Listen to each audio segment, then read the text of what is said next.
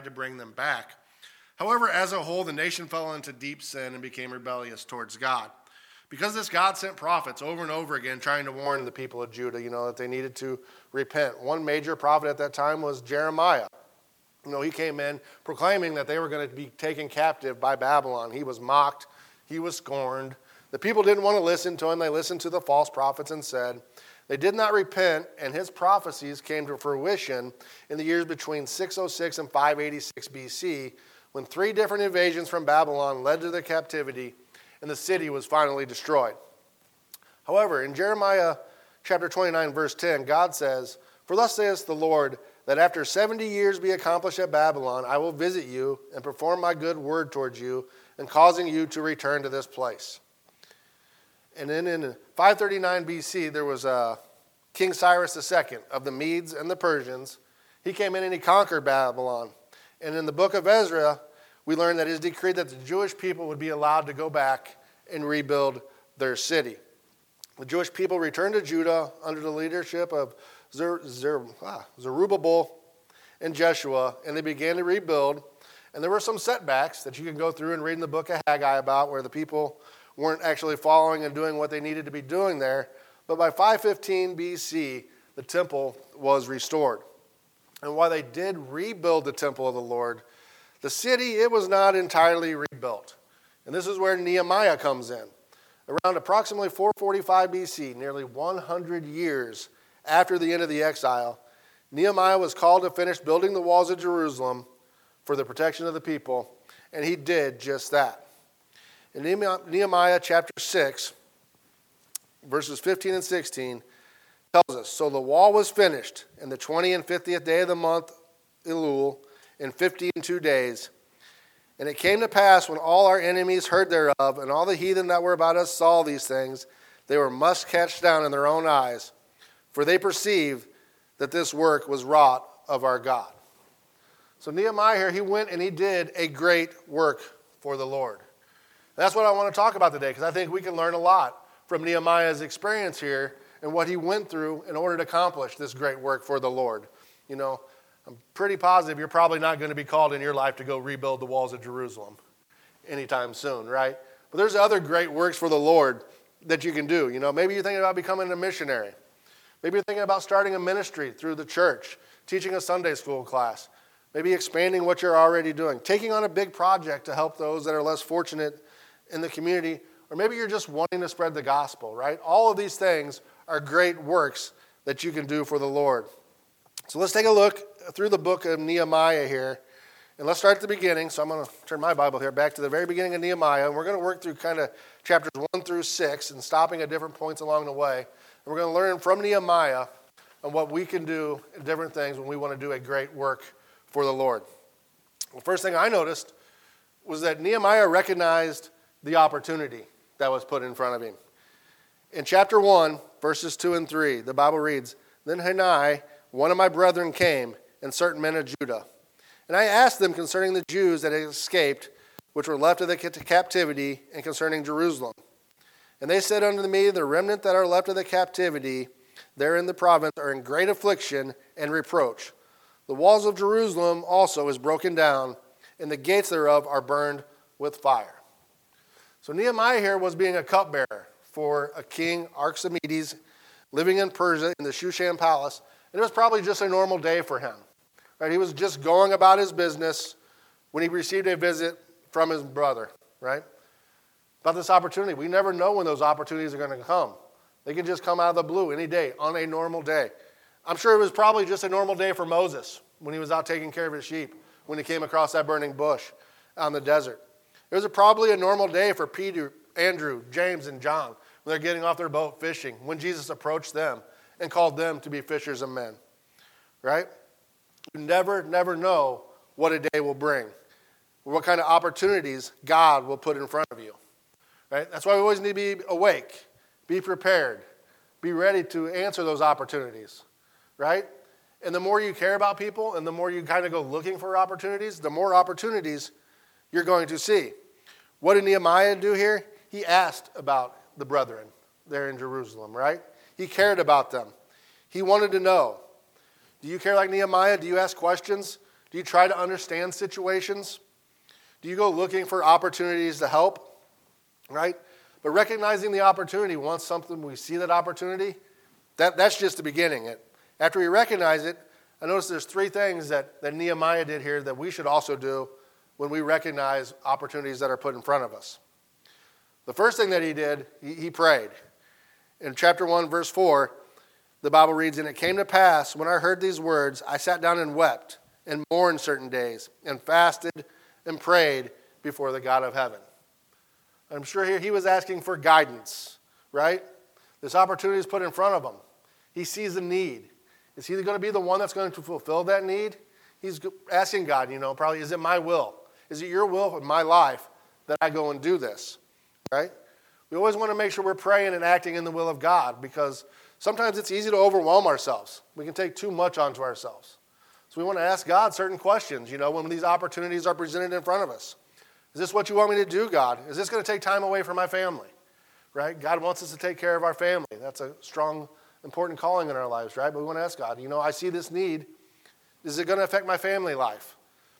Is it going to cause me to lose focus on my personal relationship with you if I'm going to take it on? God, do you really want me to go do this? Or am I trying to do this because I want to start pleasing men instead of you, Lord? Am I trying to do this to get seen in the sight of other men, right? We do things sometimes out of a wrong motive, right? So we want to pray to God and ask him, am I viewing this opportunity, God, as a chance to glorify you? Am I doing this for your glory and honor, or am I doing it for my own glory and honor? Am I trying to raise my own reputation here? Pray that God humbles us if that's the task that he wants us to do, right? Follow the warning in Jesus he gave in Matthew chapter 6, right? Jesus tells his disciples, he says, "Take heed that you do not your alms before men to be seen of them. Otherwise you have no reward of your Father which is in heaven. Therefore, when thou doest thine alms, do not sound a trumpet before thee, as the hypocrites do in the synagogues and in the streets, that they may have glory of men. Verily I say unto you, they have their reward. But when thou doest alms, let not thy left hand know what thy right hand is doeth." Right? So ask for God's guidance. Pray. Say, God, why am I doing this? Why have you put this opportunity? Is this really for me, or is it for someone else? And this is a big deal.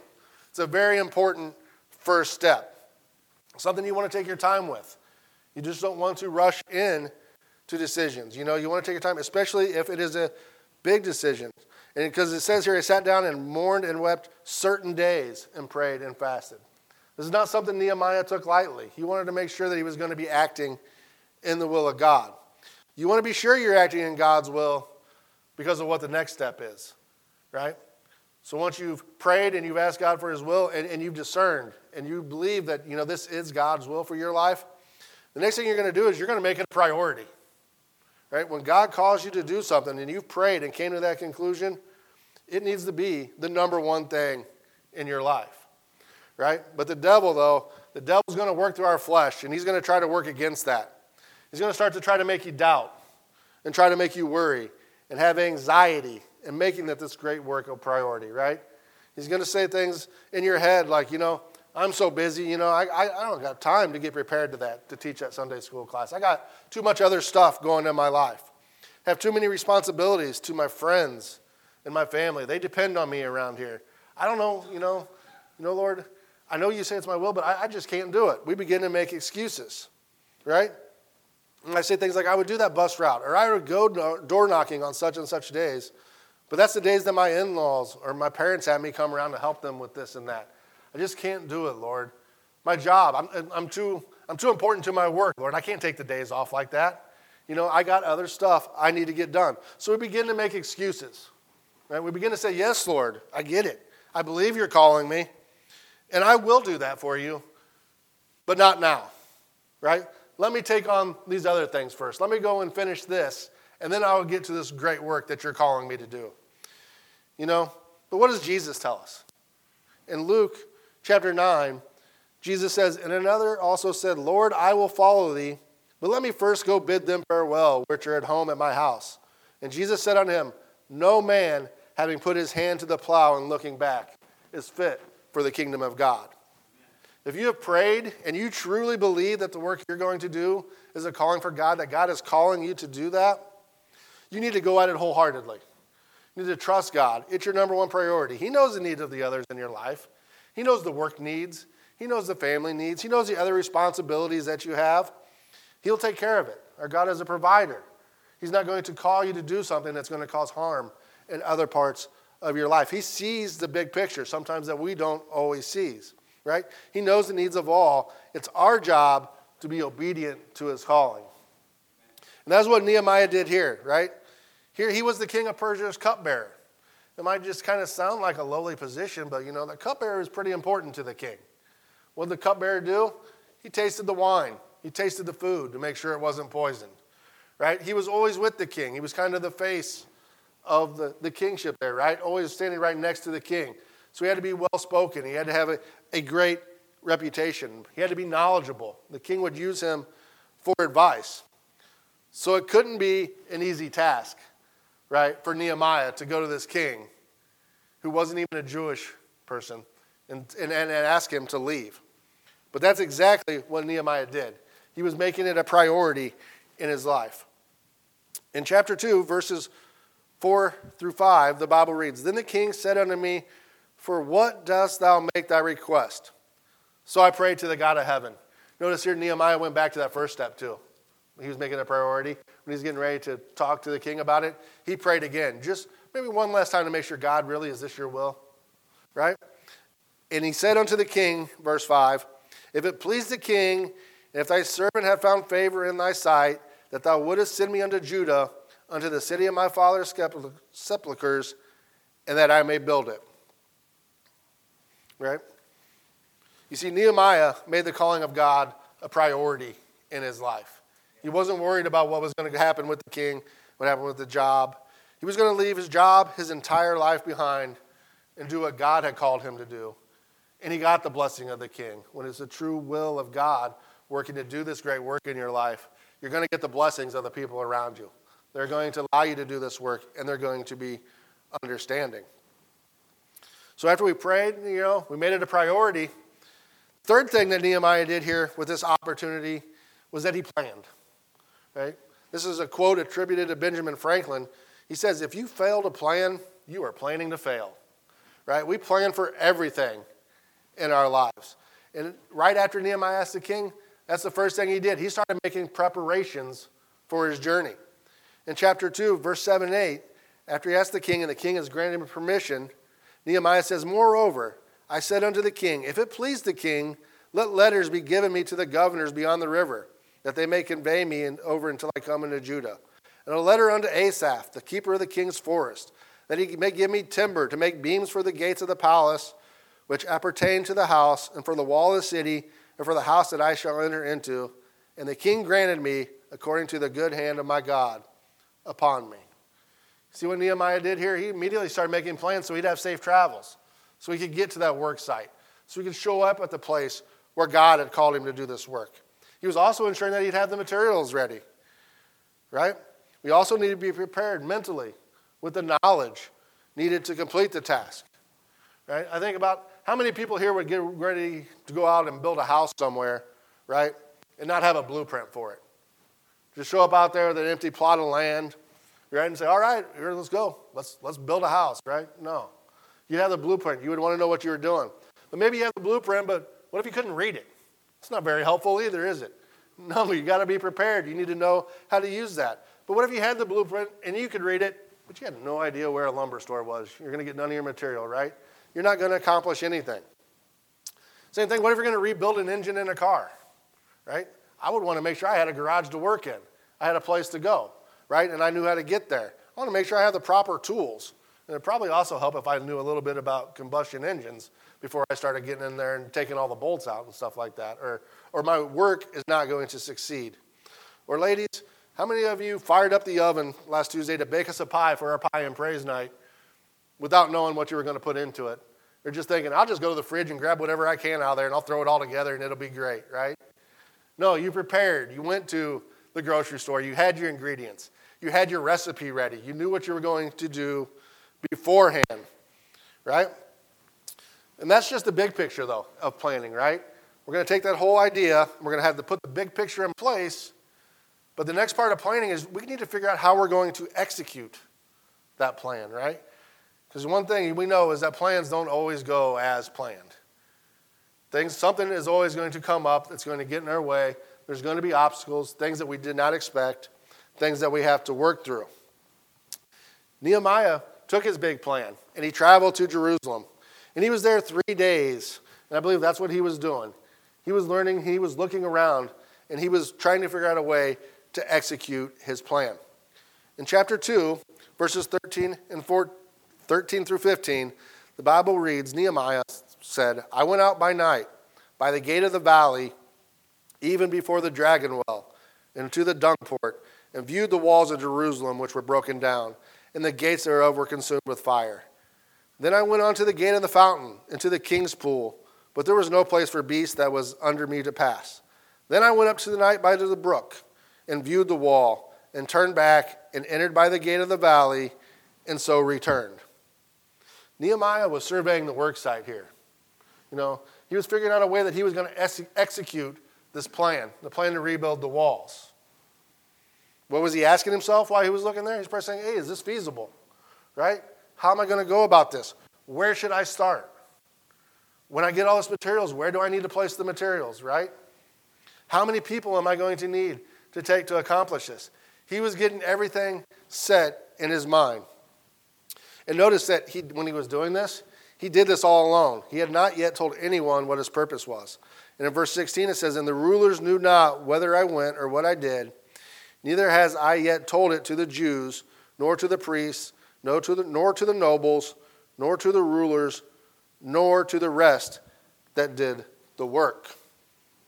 I think he was trying to get his ideas in place, right? He wanted to make sure he had a solid plan.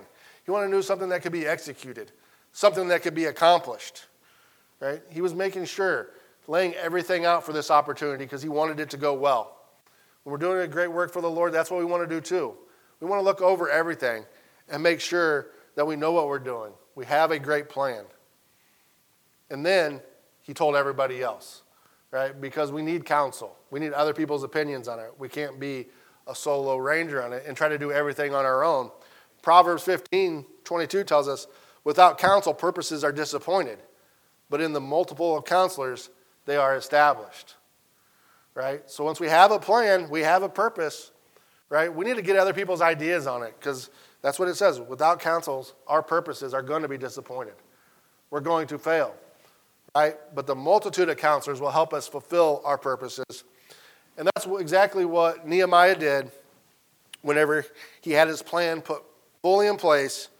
In verses 17 through 18 of chapter 2, then I said unto them, you see the distress that we are in, how Jerusalem lieth waste, and the gates thereof are burned with fire. Come, let us build up the walls of Jerusalem, that we be no more a reproach. Then I told them of the hand of my God, which was good upon me, and also the king's word that he had spoken unto me. And they said, let us rise up and build. So they strengthened their hands for this good work. So we got the people behind him. He got their counsel. They agreed. This was a good work for God. And now they were ready to go and execute their plan. Right? So Nehemiah here, he recognized his opportunity. He prayed about it. Made it a priority. Set the plans to make it happen.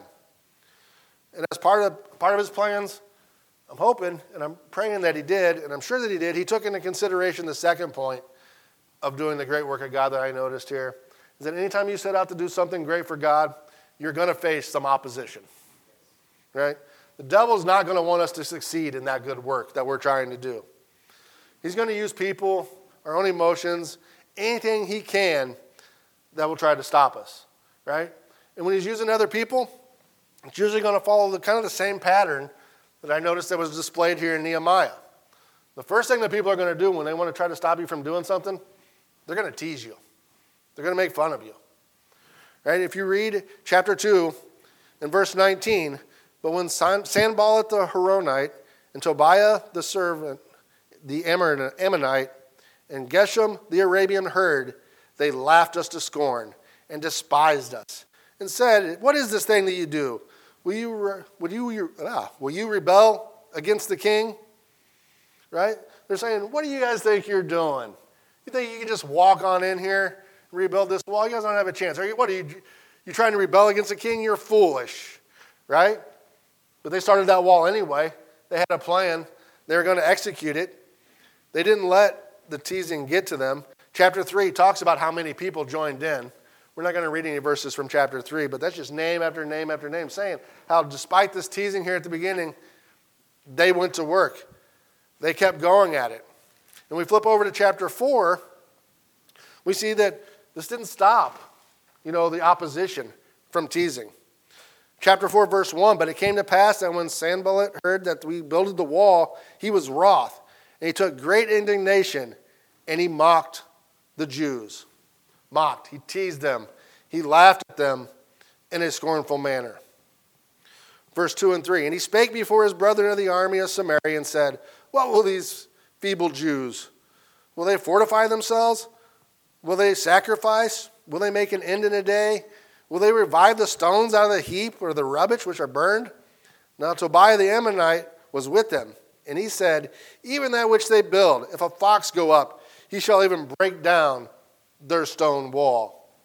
What are they saying here? Yeah, your wall's weak.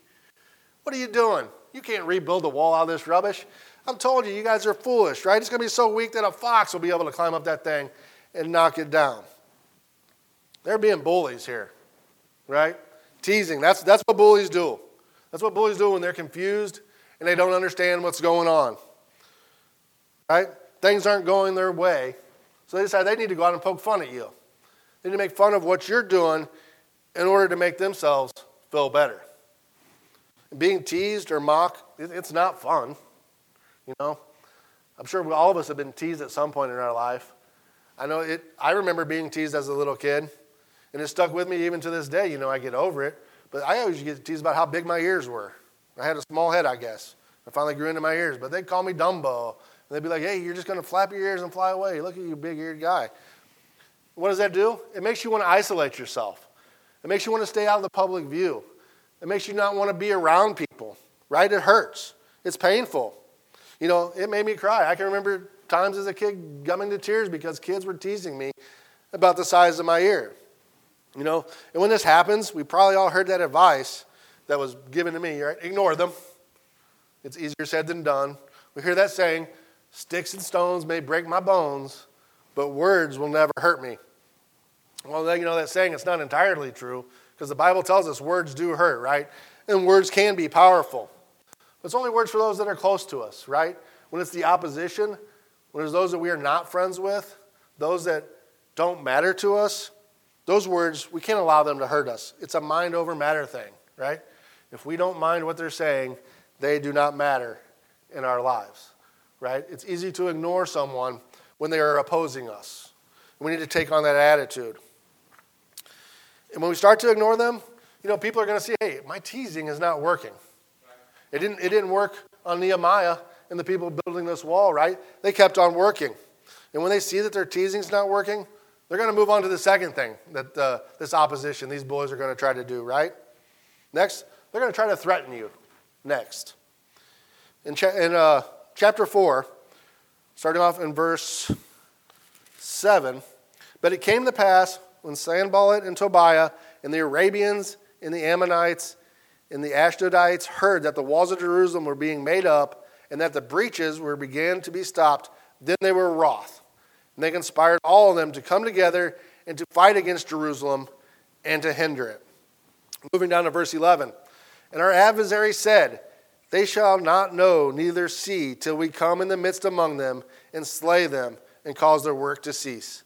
And it came to pass that when the Jews which dwelt by them came, they said unto us 10 times, from all places whence shall return unto you, they will be upon you.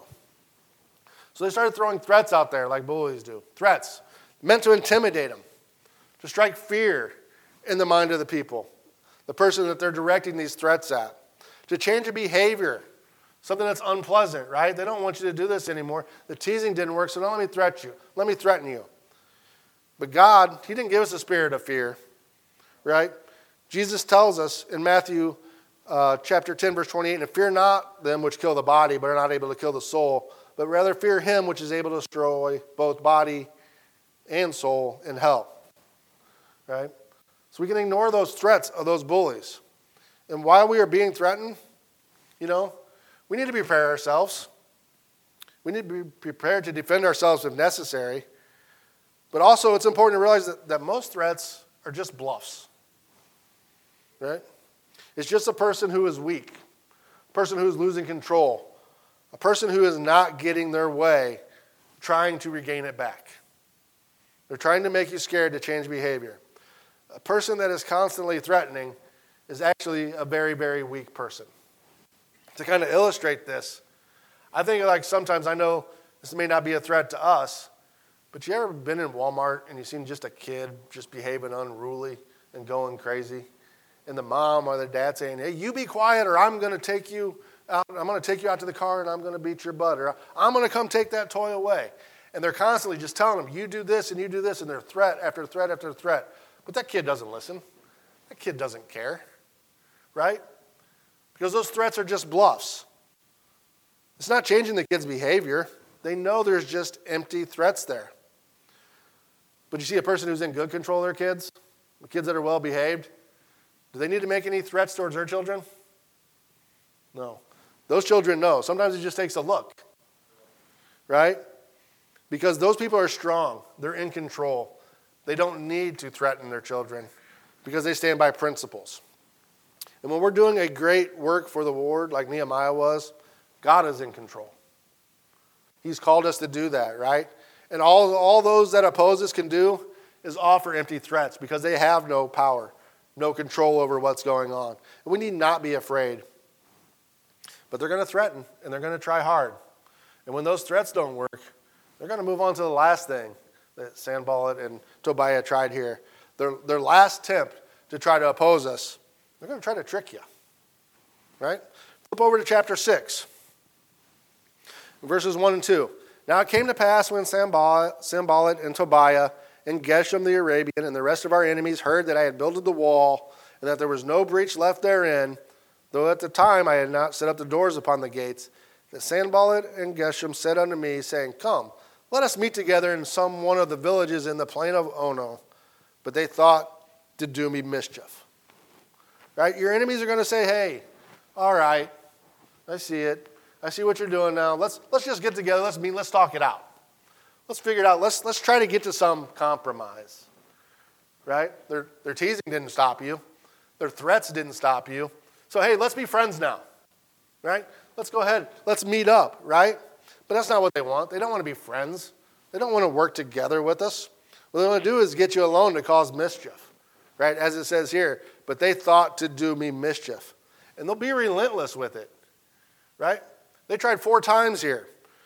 In verse 4 says, yet they sent unto me 4 times after the sort, and I answered the same manner each time. Nehemiah said, no, I have work to do. I don't have time to meet with you.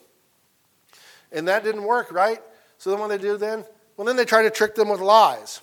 In verses 5 and 6, then Sanballat his servant sent his servant unto me in a like manner the 5th time with an open letter in his hand, wherein it was written, it is reported among the heathen, and Gashmu saith it, that thou the Jews thinkest to rebel, for which cause thou buildest the wall, that they mayest be their king, according to these words. Right? They actually went back a step here. They went back and reverted back to threats. Right? They tried to trick him and get him to come out. He wouldn't come out, so they started threatening him again, started making up lies. Now they're going to try to trick him. They're going to try to trick the people around you. They're going to make up lies about you, say evil things about you that aren't true, to get you to be afraid, to cause you to change your behavior. They might even recruit those that are near to you to get in with that trickery, right? And try to get you to slip up, to behave in a manner of fear. They will act like they are trying to protect you, but all the while they have other intentions. Look what happened to Nehemiah there in verses 10 and 12 here. It says, afterward I came into the house of Shemaiah, the son of Delilah, the son of Mehetabel, who was shut up, and he said, let us meet together in the house of God within the temple, and let us shut the doors of thy temple, for they will come to slay thee. Yea, in the night they will come to slay thee. Verse 12. And lo, I perceived that God had not sent him, but he pronounced this prophecy against me, for Tobiah and Sanballat had hired him. So they took someone that was close to Nehemiah, and they tried to trick him to get him to do something that was ungodly, to act in a manner that wasn't what he was sent for, to act in a manner of fear, right? That's what opposes us. That's what they're going to do.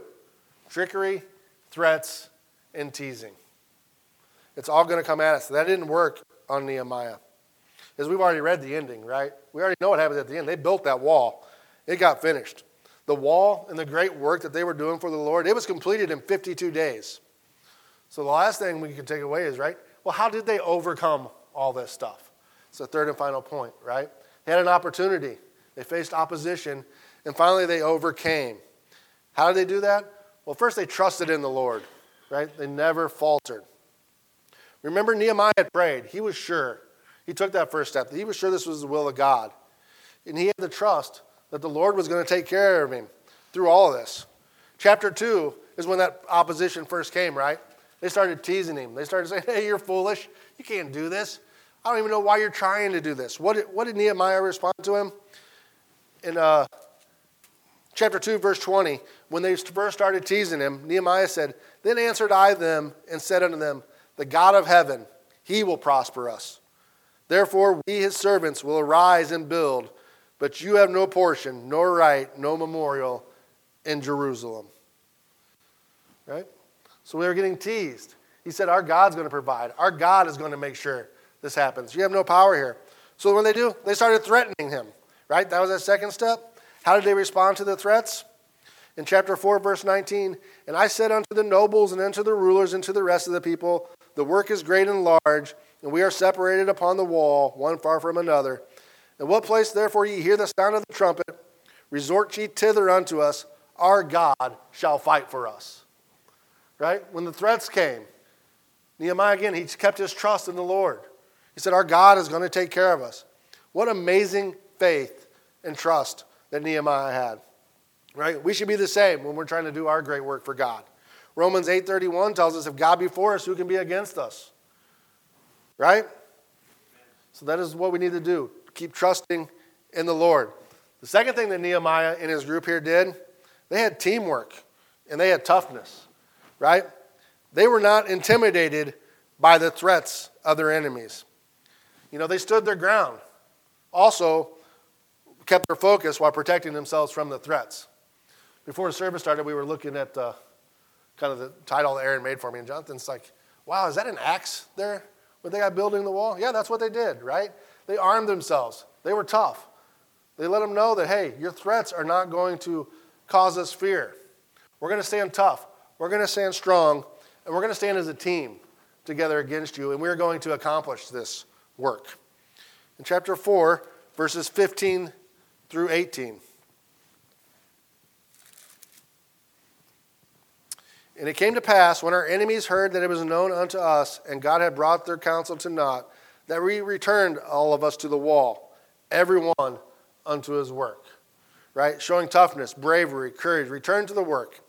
And it came to the pass from that time forth, that half of my servants wrought in the work, and the other half of them held both the spears and the shields and the bows, and the habergeons, and the rulers were behind the house of Judah. So half of them were out there doing the work. The other half was being their teammates, standing there beside them, holding the spears, ready to fight when somebody came. But it just wasn't those people, not just half of them, right? They were all ready. They were all being tough. Because verse 17 says, they which builded on the wall, and they that bear burdens with those that laid, every one with his hands wrought in the work, and with the other hand held a weapon. For the builders, every one had his sword girded by his side, and so builded. And he that sounded the trumpet was by me. They looked out for each other. There's strength in numbers. Right? When we're going to do a great work for the Lord, we don't need to go it alone. We need to have a team with us. We need to trust our team. As it says in Ecclesiastes in chapter 4, verse 12, that if one prevail against him, two shall withstand him. Right? A threefold cord is not quickly broken. Our brothers and sisters in Christ are there for our protection, there for our help, there that we can trust in them as we're trusting in God. But not only did they trust God, they had teamwork and toughness. Last thing Nehemiah did, he was true to God, right? He didn't change his behavior. He never questioned God. He always behaved in a godly manner.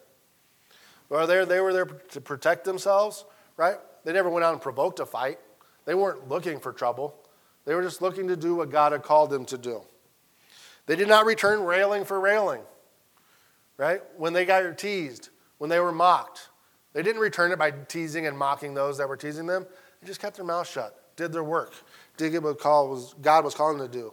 They ignored the teasing and the evil speaking against them, focused on their job. At the end, when they were trying to trick Nehemiah, he didn't give in to the fear, right? Remember when his friend told him to flee the temple so he could save his life? Nehemiah knew that that was wrong. He refrained from it. Chapter 6, verse 13. Bible reads, therefore he was hired that I should be afraid and do so, or go to the temple and sin, and that they might have matter for an evil report, that they might reproach me.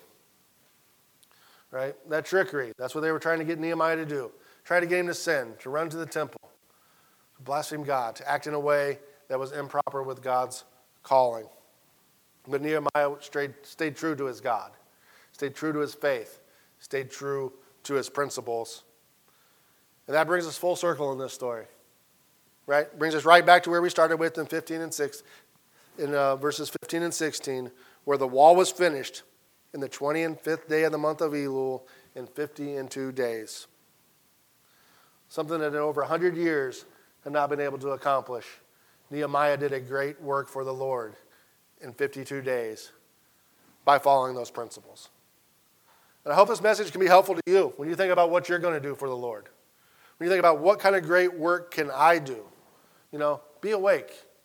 Look for those opportunities when they're presented to you. Go looking for opportunities.